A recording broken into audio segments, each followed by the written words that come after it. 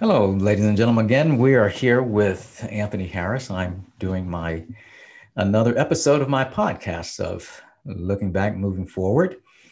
And there's a lot been going on in our country lately, and we're going to get into that a little bit, if not in this podcast, one at a future date. And I know everybody out there has some opinions and some feelings and some thoughts about that, and we're going to get into that. But what I wanted to do in this episode today is continue a discussion that I started some time ago about systemic racism and white privilege, and particularly from a white person's perspective. As a black man growing up, a black person growing up in Mississippi and having experienced Jim Crowism firsthand, I understand what systemic racism is because it affected me every day. It still affects me and every other black person in this country. But there are times when white people have a different perspective on it. And I think many white people are moving on a journey called moving towards being anti-racist because it's not enough to be against racism or to be non-racist. It's more important to be anti-racist. And it's not just a semantic difference between being non-racist and being anti-racist. It's it's a qualitatively, fundamentally different construct altogether. So tonight, I want to introduce to you a dear friend of mine, Sarah Earhart, who is from the area here, and Sarah and I have been friends for a few years, maybe longer than a few years. Sarah, I'm not sure. We've known each other for some time. We were both members of a Toastmasters club, outspoken Toastmasters in the Woodlands area, and Sarah and I have had many, many conversations about race, about racism, and she always we would just have dinner or lunch sometimes, and she just, I just need to pick your brain. Tell me about this. I'm struggling with. I don't understand this. Anthony, I'm trying to sort out these things. So I wanted Sarah to be a part of this conversation tonight, to have her talk about her journey towards being anti-racism. And it is a journey, it's not a destination. It's a journey that you're on, obviously. And I want you to share with our listeners the the genesis of that journey. How did it get started? When did it get started? Where were you when it got started? And just go back as far as you want to go. And we'll just move up to the present time, and we'll see how that goes. Okay. So welcome, Sarah. Thank you, Anthony. Thank you so much for having me on here. And I treasure our friendship. I'm so thankful for you, and you helped me so much on my journey to become anti-racist. My journey towards becoming anti-racist started a very long time ago when I was a kid. My family lived in Western Pennsylvania for most of my life in Pittsburgh, and they did foster care. So we had only Black children that lived in our home, and I am white, and my parents are white, and my siblings are white. And there's no mistaking that we all looked very different from the foster kids that were coming and living in our home. The neighborhoods where we lived, they were also 100% white. There were no people of color, not just Black people, but Asian people, Indian people. They just were not there.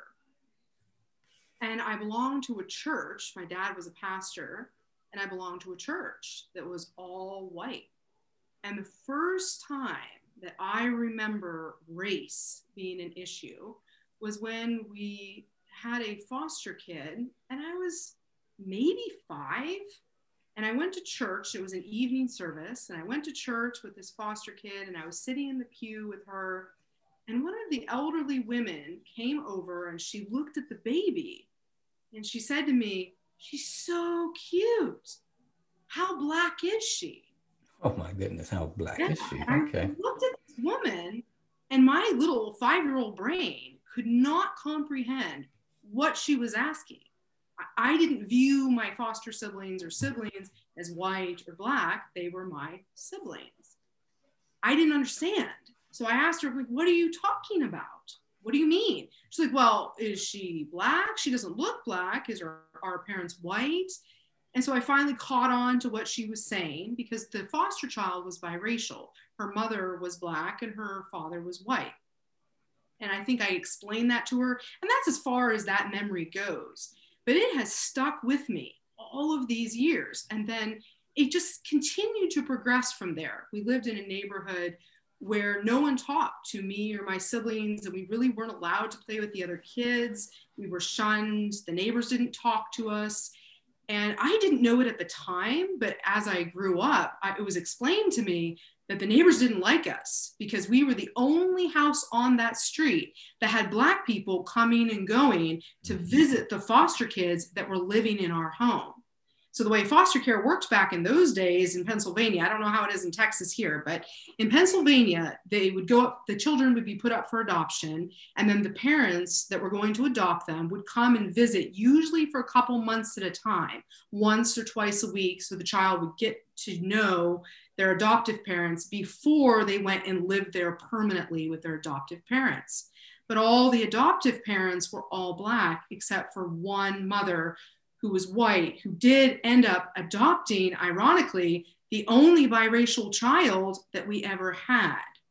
And that stuck with me as well, that the white mother was allowed to adopt this biracial child, but then all the other children were adopted by Black families. And I remember as a kid not really understanding what was happening, but it stuck out to me for a long time about why that is. And then the biracial child could only be fostered by a white family. Is that what you're saying? I am not sure about that. I think that my view as a child was that their goal was to provide the biracial child to a white family. But in Pennsylvania in those days, it didn't seem like Black children, for the most part, were ever being adopted to any other families except Black people. Unless that was the case in our family. So there was 20 some kids that came and went, and all of the Black children in our family, I can only speak from our experience, were adopted by Black families. And that was just the way it was. And it was interesting because we lived on this one street for many years. I think it was 6 or 7 years. And we, as children, were not welcome in that neighborhood whatsoever. And I think it was because we were guilty by association with Black people, and they viewed that as very bad for their neighborhood. So what age are we talking about, you and your age of 2 to around 9 or 10. Okay. This is the way it was. And then we moved to another neighborhood, and it again was all white people, but it was a lower class white neighborhood. So there were less, I guess, issues with Black people coming and going from our house compared to the other neighborhood where they really were not okay with it. But it was slightly higher class neighborhood. Okay. It was very obvious to me as a child that this was not accepted. And then I became a teenager, and as a teenager, I spent a tremendous amount of time watching my foster siblings. I was like a second mother to them. My mother was working full time. My father was often out of the house. So someone had to be taking care of these children. And my sister and I spent a lot of time caretaking these foster kids, and they were all Black. And the difficulty is that my sister and I were always assumed to be young white teenagers knocked up by a Black man because we had Black kids with us. So they thought you were the biological parents of these Black biracial kids and had Black fathers. Okay. And we would go, there's 2 instances that stand out in my mind, and I was maybe 12 or 13 at the time. So one is I went into a public library, and the librarian looked at me and said, "Oh no, we don't have room for those kids in our story time. This is a public library. This is an open story time to any children that wanted to come and go." And you're still in Pennsylvania at this time, right? So this happened in the state of Illinois. In Illinois, okay, all right. But it was a big city. It wasn't a small area. Okay. We'd gone to visit my grandparents, and I took the kids to a local library to go to a story time. It was in Peoria. And we were told, no, we weren't allowed to join. But then when all the white kids had finally left, then the librarian seemed to feel a little bad. So she came over and said, oh, well, there's some leftover candy. Would the kids like some candy? And I was so irate. I took those kids and walked out and said, absolutely not. They don't want any of that candy, and left the library. Good for you. I never went back to that library again. I was so angry. And then the second one that I remember is I went to a public mall, and I had two Black foster kids with me. They were twins. And I was walking through the mall with them on both sides of me holding their hand. And I went into a store, and a man approached me and he was like, no, we don't have anything in this store for you. I'm like, what do you mean? I'm just here to look around. They're like, no, we're gonna ask you to leave. So I left because I didn't know what to do as a 12, 13-year-old kid. But it was because I was with two Black kids. And it became very apparent to me very young that race plays a huge part in the interactions in our society, where you're accepted, where you're not accepted. It was very clear to me. And then my aunt, who is Korean, she got pregnant and married a Black man. And she had a son who was about my age. So him and I grew up together. We were pretty close. We spent a lot of time together when I went to visit my grandparents. And he looked like a Black teenage boy, Black man. And the same thing happened with him, where they would assume that I was dating him, and then I would be asked on the side, are you okay? Or pulled us over, or is he hurting you? That type of thing. So he was being profiled as maybe as a predator, and you were a victim, someone who's being victimized by this predatory Black guy. And this is somebody you've been knowing a long time. You're just friends. Yes. And this happened in college as well. I had a couple college buddies that they were Black men. And I remember one time I was sitting in the student union, and I was talking with my friend, and one of the security officers asked me, are you okay? Is everything okay? Because it was at night, it was dark. And he made the assumption that this friend of mine was going to harm me in some way. And I don't believe that would have ever happened had he been a white male friend. Exactly, yeah. And that never did happen with any of my white friends. But it has happened with my Black friends more than once. And was this Illinois? No, this was in Pennsylvania. In Pennsylvania, going back. And I guess that's a good illustration of something that those of us who grew up in the South, that racism is not confined to the South.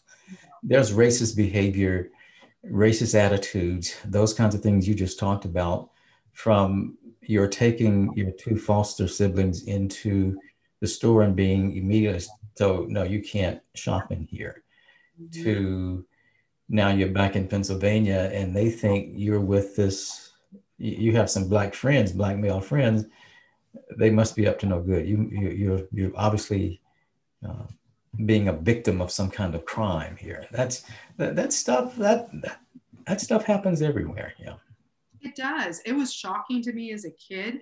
I was probably 8 or 9, and I remember going to a family gathering, and a family member said to me about my foster siblings, "Ooh, get them away from me. They have cooties." And we're not talking about a family member that was super young. I think they were maybe in their teens in high school, maybe middle school at the time, but they were old enough to know and to be taught. And I remember that when this happened, no one said anything. They kind of laughed it off. And as a kid, I was horrified because those are my siblings. And I remember snapping at that family member, and then I got told to, well, you need to be nice, etc. Yeah. Sarah, the troublemaker here. Yeah. And then I went and became a teacher in the inner city, and all of my students were students of color. This too occurred again, where I remember we took them on a trip out west in West Texas to go out on a spring trip.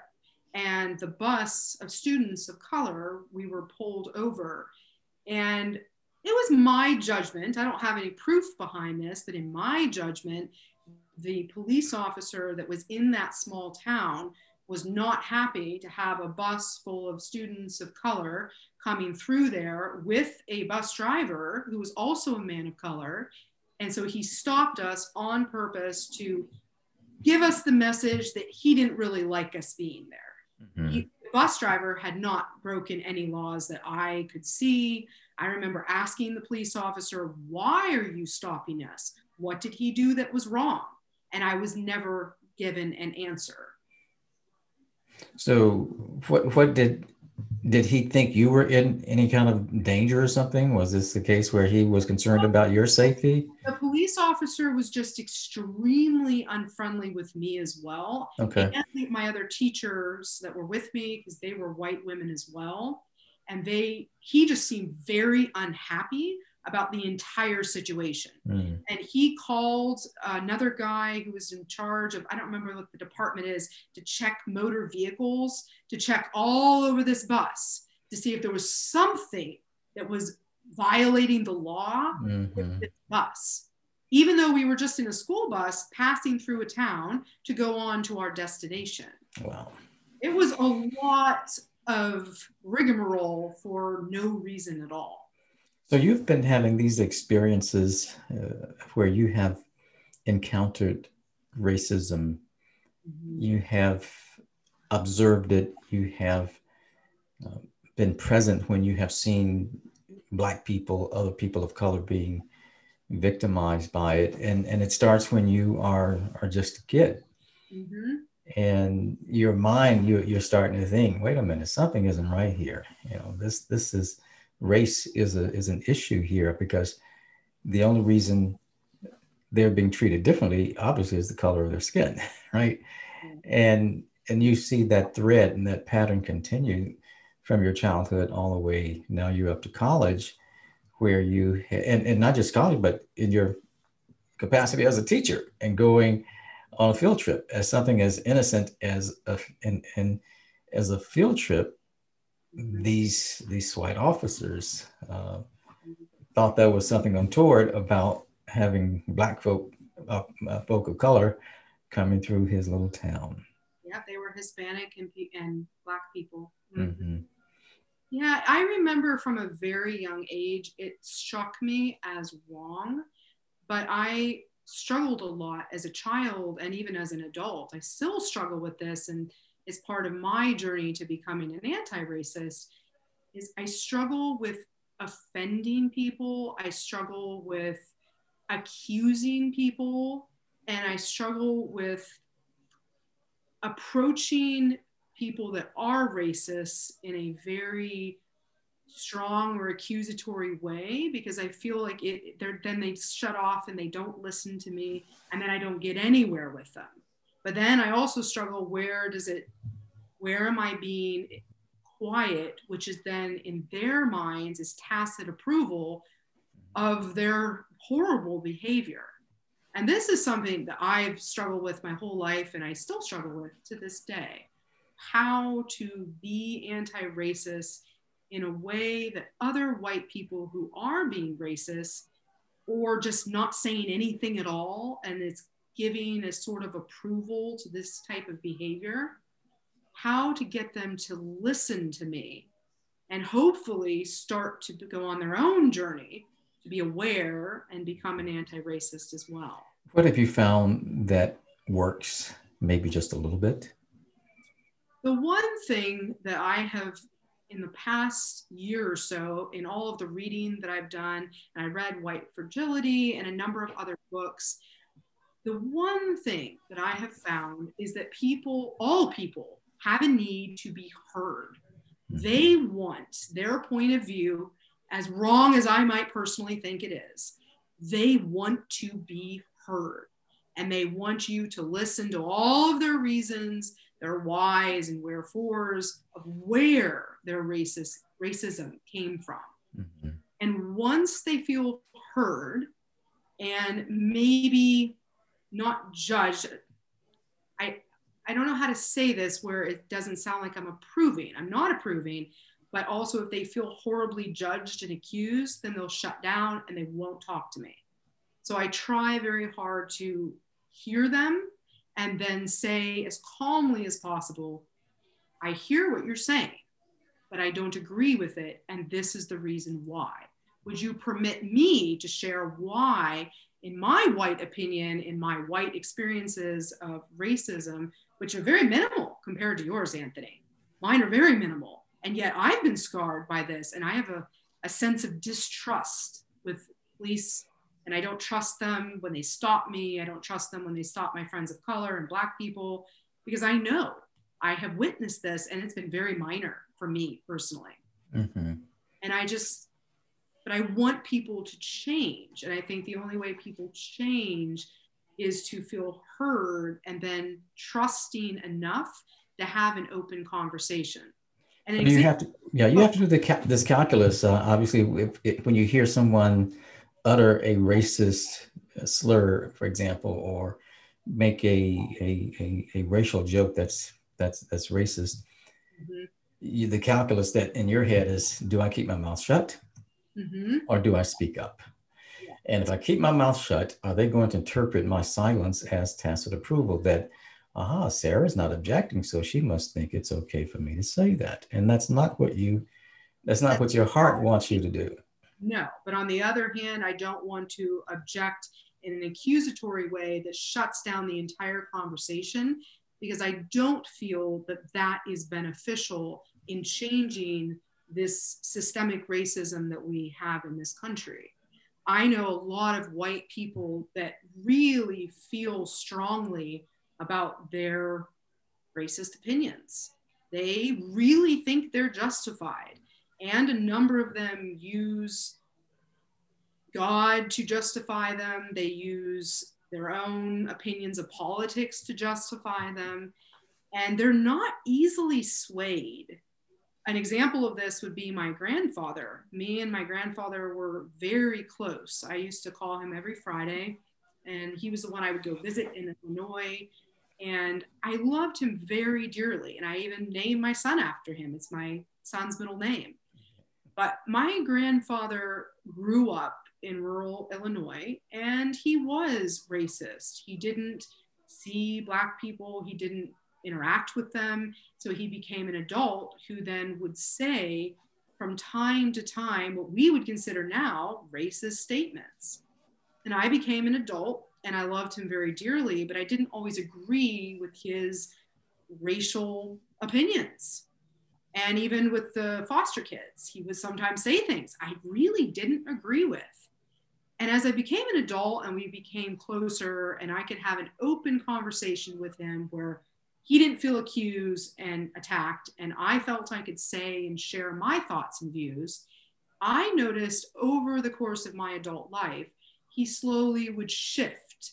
And he did shift. And even towards the end of his life, one time he said to me, I'm really sorry for some of the things that I said. I didn't know any better.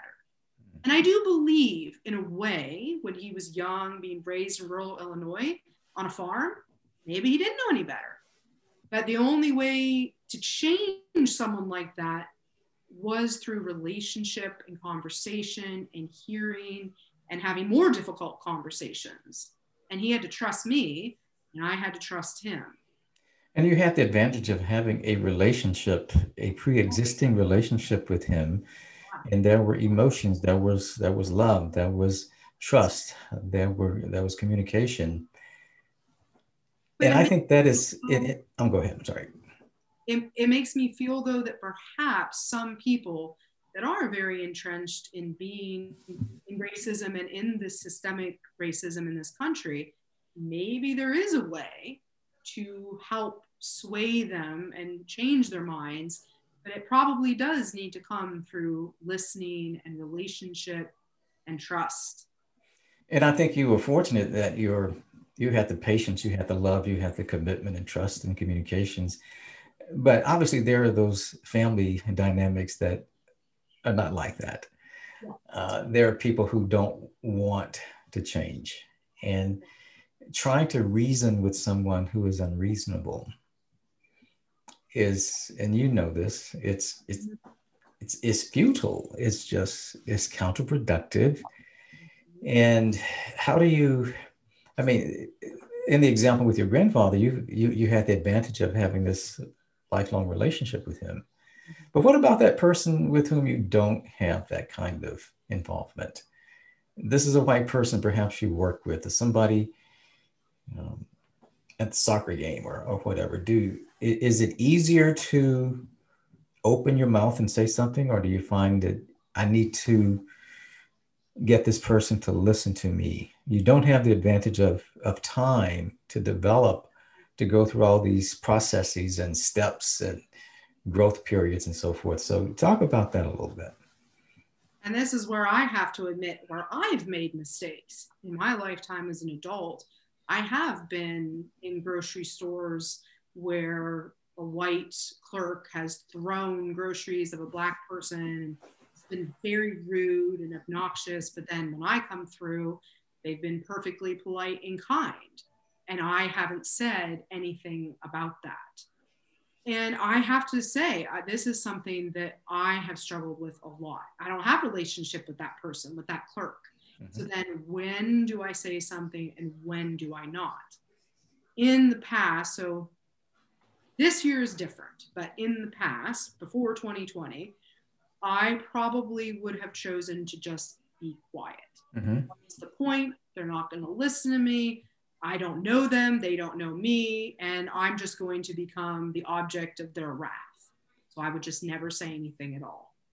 And in this journey of becoming an anti-racist, now I'm still a little bit in that place where I look at it and I ask, is it worth it? Is this going to help, or is it going to make it worse for the Black person or the person of color that I'm trying to defend? And I do have to ask myself that, because I've had some Black friends that have told me that they would prefer in some circumstances, no, because it just makes it worse for them. And they would prefer just to leave, be done with it, and walk away. It reminds me of, and you've traveled abroad too. And lived abroad. Yeah, and you lived abroad. And I took a trip one time to South Africa. And I was with a group of, there were probably 5 of us in the group, and 3 of us were Black and 2 were white.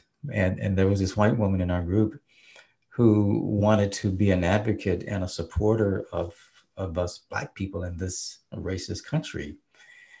And we stopped at this restaurant, and because our races, we were different races, Black, white, and of course I would have been considered colored.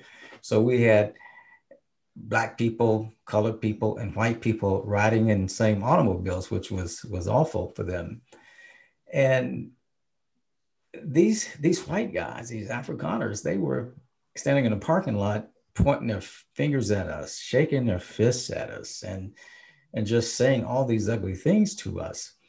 And as Black people in the group, we just wanted to, look, let's just get in this car and leave, okay? But our white friend, she wanted to show what a strong advocate, and she wasn't going to back down.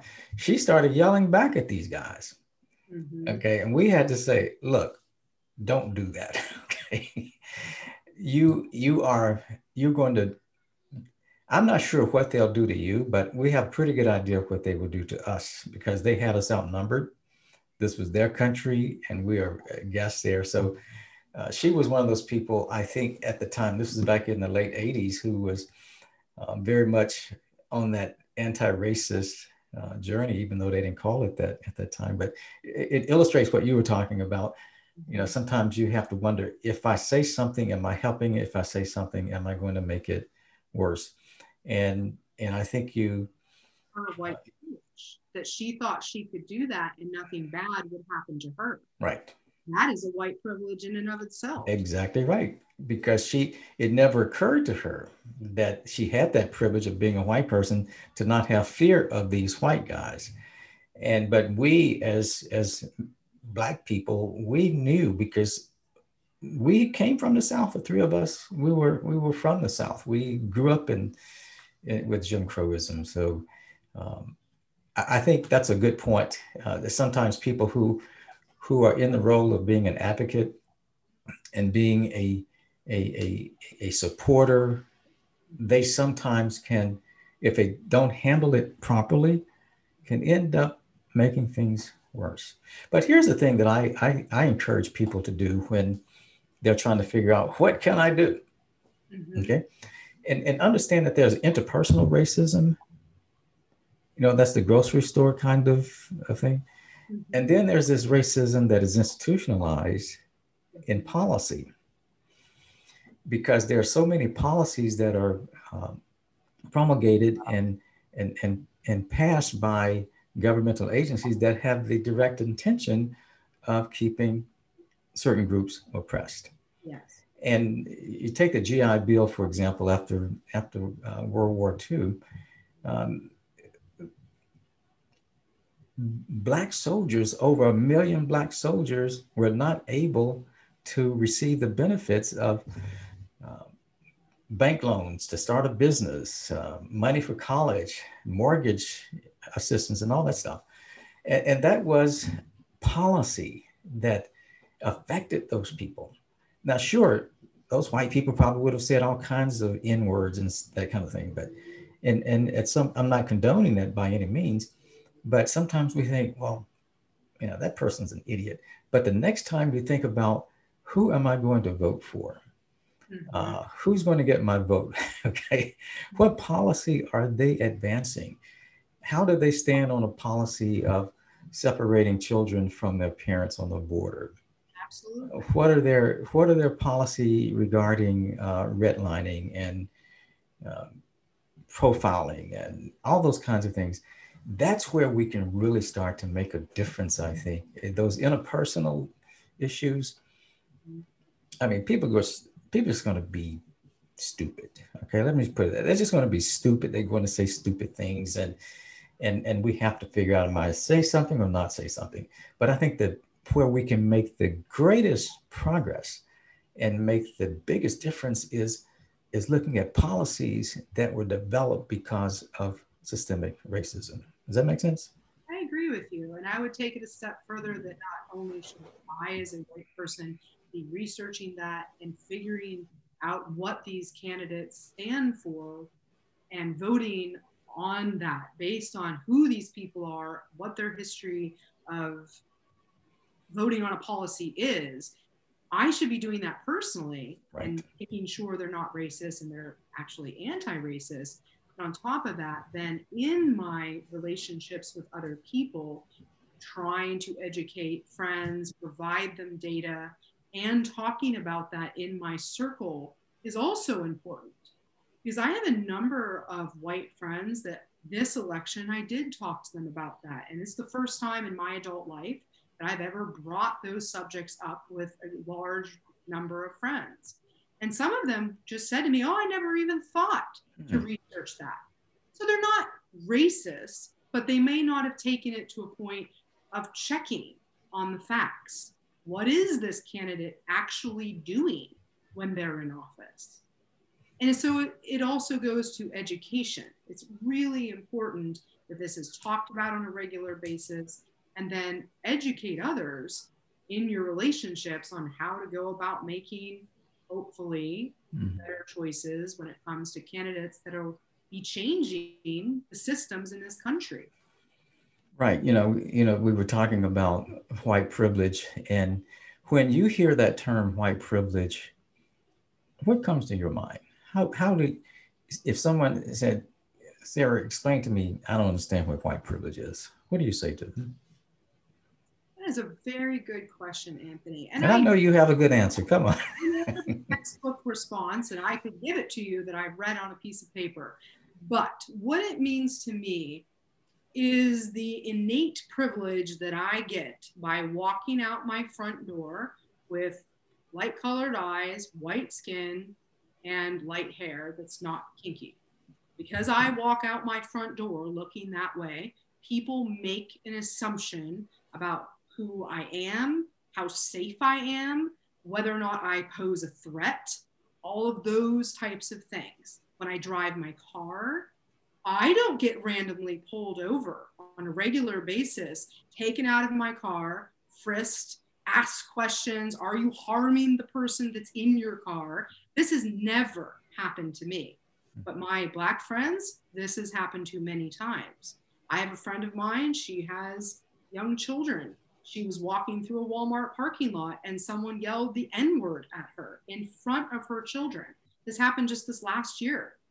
This is white privilege. I go about my day-to-day life and I don't have to worry about any of those things. It's never happened to me. And when I became acutely aware of the fact that I lost my white privilege as a teenager, and when I was younger, because I was associated with Black people and I was with Black people, and I kind of lost it for a time because those people in those areas didn't like that. It really struck me. This was only a few isolated incidents. Imagine if that was my life. Mm-hmm. This is white privilege. I don't even realize it, how much white privilege I have. I think I shared with you that I was taking my daughter to school and we biked to school. And there's this one area that is in a, not wooded, but it's not on a road. It's going behind some houses next to a drainage ditch in Houston. And I took my daughter to school and I was coming back. And when I approached this area, there was a Black boy who was probably 16, 17. And as soon as he saw me, he seemed very alarmed to see me there. And kind of backed up and seemed extremely uncomfortable. And this is white privilege. I go back and forth with my daughter, who's also white, blonde hair, blue eyed, never a concern in the world. Mm-hmm. He sees me back there one day, and you can see the instant fear in this kid's eyes. Right. Yeah. Yeah. So He's a thinking. long answer, but it's, yeah. Yeah. I saw, and you may have seen this somewhere on social media, someone who was in denial about the existence of white privilege. Mm-hmm. And they had a picture of a very poor white family in this rundown house. They were all sitting on the porch, mm-hmm. obviously very, very poor. Mm-hmm. And the person who sent that meme out was suggesting this family is not privileged. This person is white. They're not privileged. So much for white privilege. And that was basically what they were talking about, the message they were trying to convey. But I would say to that person, okay, put that picture aside of this poor white family. Mm-hmm. And I want you to imagine another picture where you have a poor Black family, similar kind of house, similar conditions. I would bet my next paycheck that for that white family, their poverty has nothing to do with their race. That Black family, I will bet my next paycheck, their poverty and being poor has everything to do with their race. Therein lies white privilege, because so many times when you hear white privilege, white people focus on the privilege part of that phrase and not the white part. Okay? They just think about privilege. Well, no, there are two parts to that. There's white and then there's privilege. And if you're only going to think about the privilege and not about the white part, you miss the whole meaning of it, right? For sure. And Anthony, I have a slightly different response to that, because I had a number of friends send the same thing to me, and I am a white woman. And I grew up very poor. I did not have a lot of stuff. We just did not. I mean, I started working at a very young age. We did not have a lot of money. My parents had 5 kids, and we often had 2 foster kids. And we were not some picture of privilege by any means. And I often say to people that I still had so much more privilege than any of those Black foster kids that came in and out of our house, or my cousin who was Black, or my family members that are of color, because there is automatic judgments being made on those people of color or Black people that were not made about me. And this seems to resonate with some of my white friends that struggle with this idea of white privilege. It seems to be something they can relate to because they know me. And I think what helps, particularly white women understand white privilege, is that there's such a thing as gender privilege, because there's some privileges as a man I have that I didn't earn just simply by being born male. There are certain privileges that accrue to me that you, as a woman, they don't accrue to you. No, they don't. And I think if some white women in particular can see that that's the same side, a different sides to the same coin, Mhm. that gender privilege and white privilege, there's hardly any difference there, right? Exactly. I've used this argument as well with some of my female friends because we, as mothers, we have experienced the discrimination of being a mother, of having children. I was told by someone that I applied for a job, and they said to me, "Oh, if you're of childbearing age, no, we don't want to hire you because we know you're going to have another kid." Hmm. Said that to my face. And I know a number of friends that this has happened to them as well, something along those lines. And that's been helpful because then they can say, okay, I see how that feels, except this is now race, not gender. Right. I do think that in this discussion about race, if it can be put in a way that is personal and the person understands is something that would make sense to them in their life, they're more willing then to hear what you're saying. Let me ask you this, and I think I know the answer, but I'm just putting it out here for discussion. As you reflect on the last 4 years, Mhm. how do you assess, evaluate the racial landscape in our country? Um, what have been what's gone right, what's gone wrong? Oh, that is a That's a loaded big question, I know. question. Very loaded.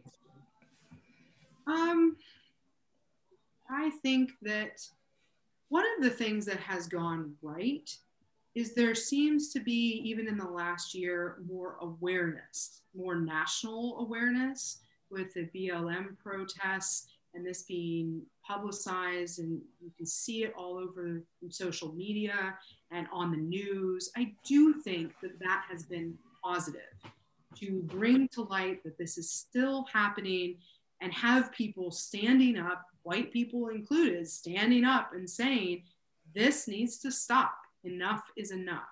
So that's the positive side of it. And I've seen a lot of progress and recognition of this even in the past year. And a lot of that came about after George Floyd Yes, execution, yes. Mm-hmm. it did. And while that was horrible, what happened to George Floyd, I am thankful. On the other hand, it was a catalyst to open up this very important conversation that needs to happen across our entire nation. Things need to change. The system is very broken and it needs to stop. I see it in education, Mm-hmm. funding of schools. And if you look who lives in the poorer communities, it's often people of color. But then the funding for those schools need more funding, not less funding, but they're getting less funding because of the property taxes in that area. It's the whole system is set up to fail these kids who need the most help sometimes.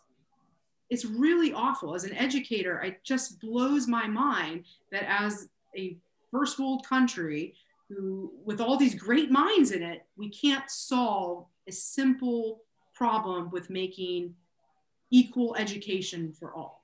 Is that intentional, you think? I Or is that think just, it is. I think it is. Well, I'm going to amend my statement. I think it was intentional when it was set up, and it's been that way for so long that oftentimes it just stays that way. It's just the way it is. And there's not a lot of pushback or questioning or changes being forced. And mm-hmm. that has to come, though, from a high level of the people we vote for have to make these changes. Yeah, they do. And they aren't going to make them unless voters They're, send the message, no. you know, Yeah. and I think that's one of the reasons we have a new president coming in next Wednesday is that people just got tired of the racism, got tired of the narcissism. They just got tired of the divisiveness, the name calling. the petulance, the lying, all of those things that characterized the last 4 years of Trump's administration, or the last 4 years. Of course, he's not going to have another administration, but his time in office, I think, he did not create and he did not cause racism in this country. He just revealed it. Go ahead. It was already there. Yes. And he just pulled the curtain back and tell those people who were behind the curtain, it's okay for you guys to come out now. Come on, you can. I'm with you. You're with me. You voted for me, and I understand your anger. Understand your insecurities about your future, and you think it's those black and brown people and Muslims who are causing all of your problems. Vote for me, and I'll make sure we put them in their places. And people bought into that nonsense. So I think one of the things that those last 4 years have shown us is that we can't take things for granted. And I think that's a mistake that some of us made, following 2 terms of a Black president, even though very few of us were so naive to think that having President Obama in office somehow we turned the corner on racism. No, that was not the case. And it's amazing how we have gone from one place on the political spectrum of saying, okay, boy, America has elected a Black president for the first time ever. And then after those 8 years are up, we get somebody in there who is diametrically opposed and just the opposite of what we had the previous 8 years. Do you think we've learned a lesson as a country? And what have we learned? What lesson have we learned, if you have it? I think that perhaps half of the country has learned a valuable lesson. But my concern as a citizen of this country is the other half, and it is about half of the country that voted for Trump. That concerns me a lot, because for me, it is a matter of the heart. When I look at my president and I look at any good leader around the world, and I've been around the world and I've lived on the other side of the world, and I've seen many different types of leaders, and I even studied a lot of these leaders that were very fascist in one of my degrees. I got a degree in Latin American studies. So I had to study Cuba and Nicaragua and Chile and Argentina and all what happened in their political collapse. And for me, this is a matter of the heart. When you look at a president and you look at the words that a president says, he is the leader of a nation. His words matter a lot. His words will either unite a country or they will divide a country.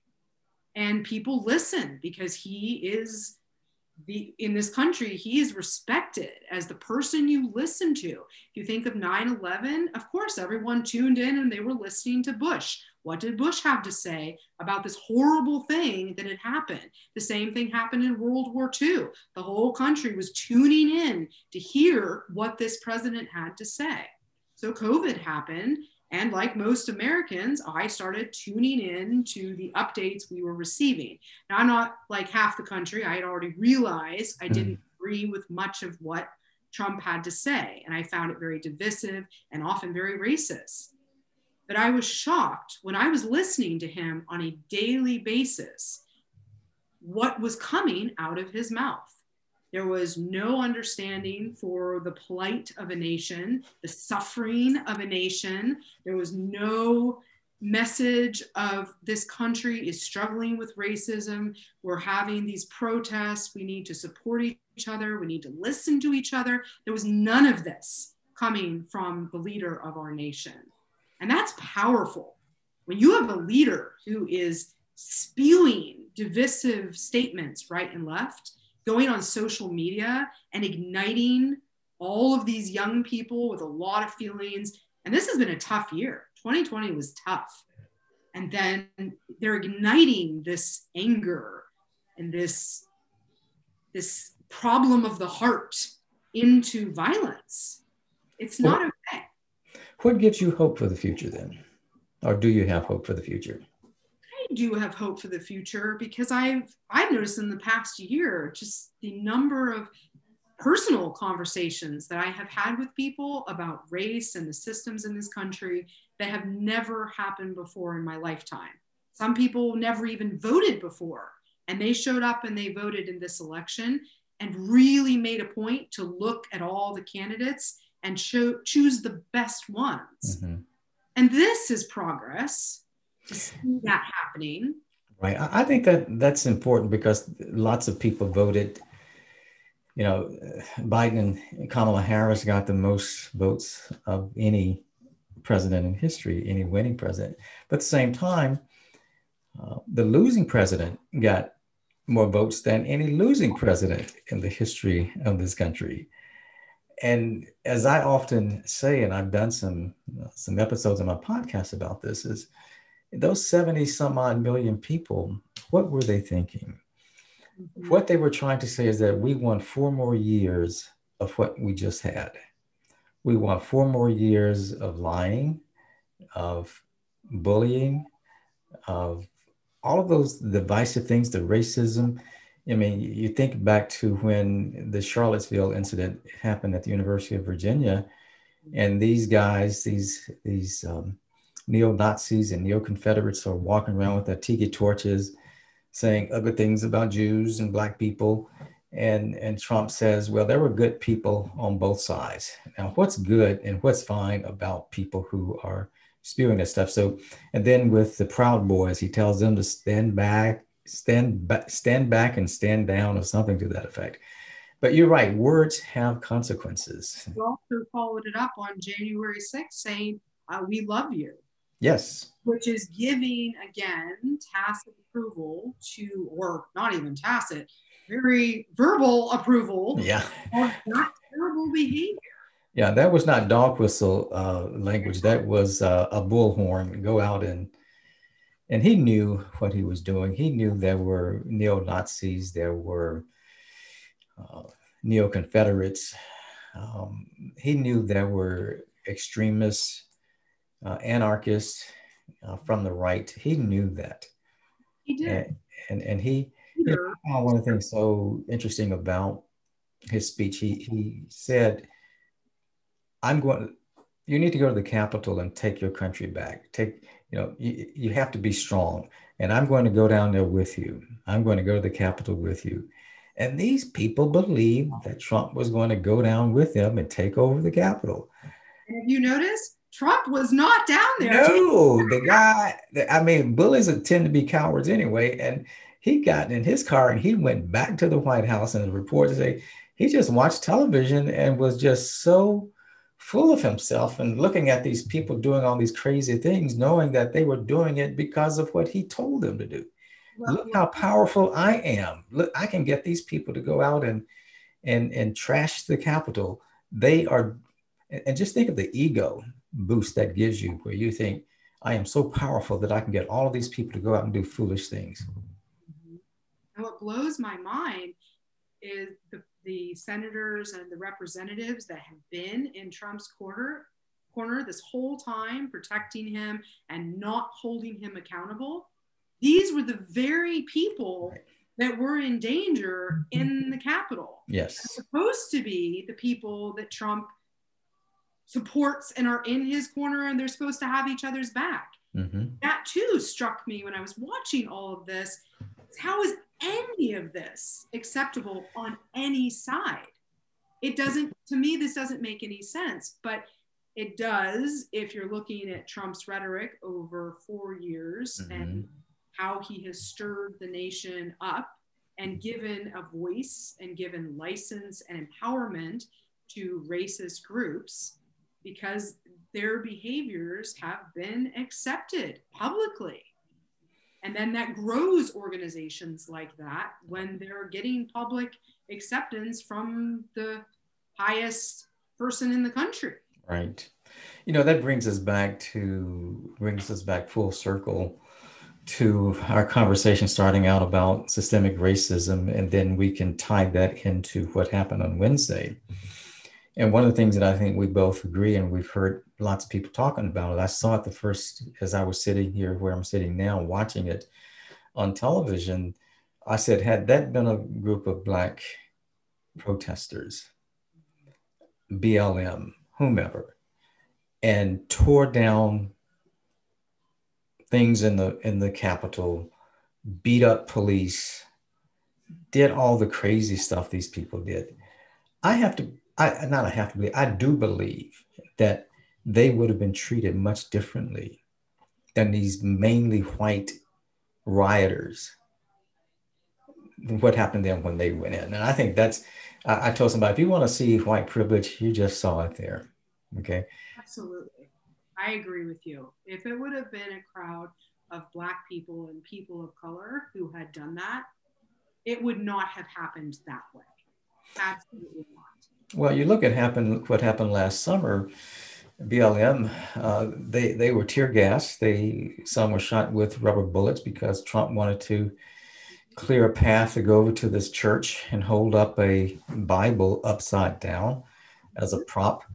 And all those people, Bill Barr and others, they just said, let's just clear all these. I mean, these people, the BLM people, were being peaceful in their protesting. They weren't rioting. They weren't tearing up anything.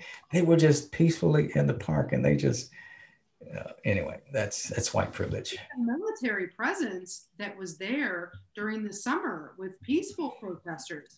I said to my husband more than a week, maybe 2 weeks before this even happened, I wonder what the Capitol is doing to prepare for the unrest. So on January 6th, when I was sitting watching the news at night, watching all of this go down, I was shocked because why wouldn't they have a strong military National Guard presence when they knew that this was coming? But there wasn't, or at least the response was not quick enough, which begs the question, why is that? Well, they saw these people as mainly white, and they were not going to. And that's that racist mindset. I think they're not going to be violent because the only violent people are Black people, and that's that racist caricature and belief and stereotype. And they said, okay, these are going to be, they're Trump people, they're white, and they don't appear to be a threat to anybody. Yes, they were, and they knew in advance that they were going to be a threat. And I think again, it's had that been a group of Black people breaking into the Capitol, or if that had been a Barack Obama urging people to go to the Capitol, just think of how the response would be. I generally say to people, well, what would you, when you say I'm criticizing Trump, what would you say if Barack Obama or Hillary Clinton or Bill Clinton had done or said just what um, Donald Trump said? Exactly. Then they say, well, he wouldn't do that. Yeah, come on. Well, that's white privilege too, that the security forces, National Guard, Secret Service, whoever it was that was in charge of securing the Capitol, that they didn't even think that this huge mob of people was going to cause any significant violence. That they even had that idea, that's also white privilege. Yes, it is. Yes, it is. And I think it's another illustration of something. And I know you've been on this journey, and I think as you go on this journey, it's important to always be prepared to stay on the journey. Prepare yourself, steel yourself to go on that journey, because again, it's a journey. It's been around a long time, and we have to continue to do that. And there are always going to be the Donald Trumps of the world, and the Proud Boys of the world, and all of those right-wing groups that hate just because of the color of a person's skin. They're going to be there. And I just commend you and others who see a role as a white person in this struggle for social justice and racial equality. And I just urge you to continue that, stay the course. I know it gets a little um, challenging sometimes, but also think about if you think it's hard for you, think about what it's like for Black folk who are struggling with this nonsense. Because, as you said, you have the privilege of being white, and you can, if you wanted to, you could just ignore this stuff. You could go on and go to your home and never have to deal with this, and your life would be just fine. But I think once you make that commitment to being on that journey towards being an anti-racist, it takes commitment, because I describe it sometimes as being like running a marathon in mud. You sometimes you feel like you're making progress, and sometimes you feel like you aren't making progress. But look, I want to thank you once again. We've been here almost an hour now, pretty close to an hour. Time flies when you're having fun. And I want to thank you once again for sharing your feelings and sharing your thoughts and about your upbringing, and um, with your foster siblings, and how at an early age you had encounters with race and racists, and began to realize that there are racial differences, and there's value judgments behind those racial differences.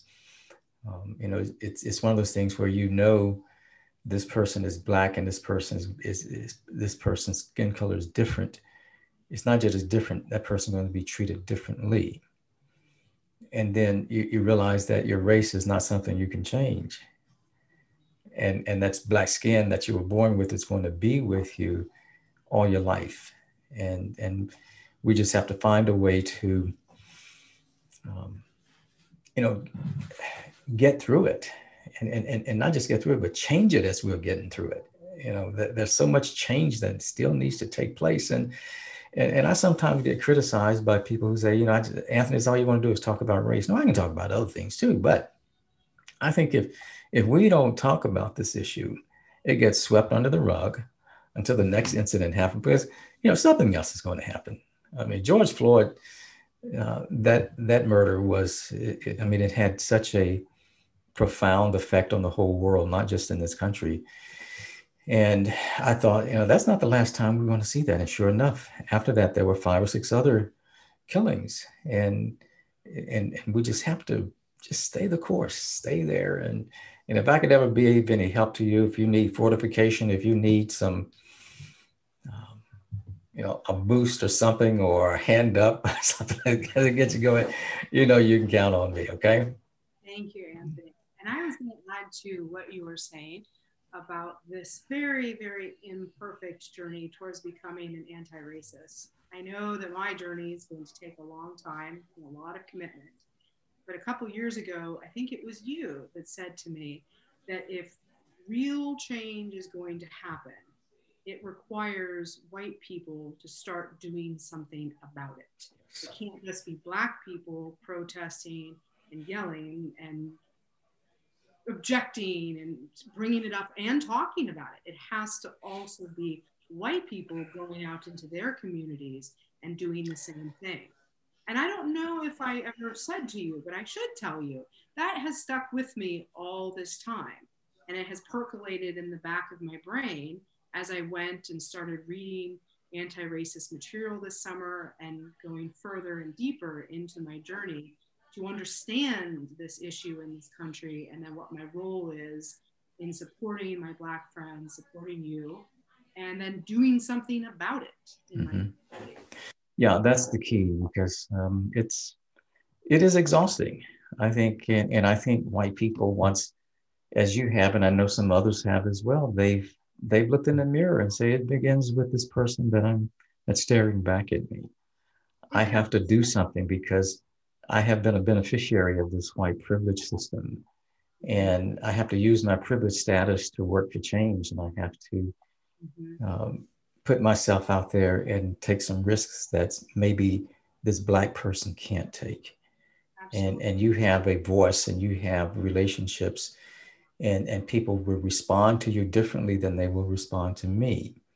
And when you use your privileged status to say, I'm going to be an advocate, I'm not going to put the burden on you, Anthony. I'm just using this as an example, to be the person who's out there trying to correct the behavior and the attitudes of racist white people.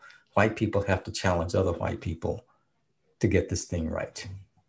And I will confess, even having this conversation with you recorded is very difficult, because as a person with white privilege, this has always been kind of an icky thing. I don't really want to talk about it in public, because then I'm going to be judged. But then I have to remind myself that I'm not even Black getting judged everywhere I go Right.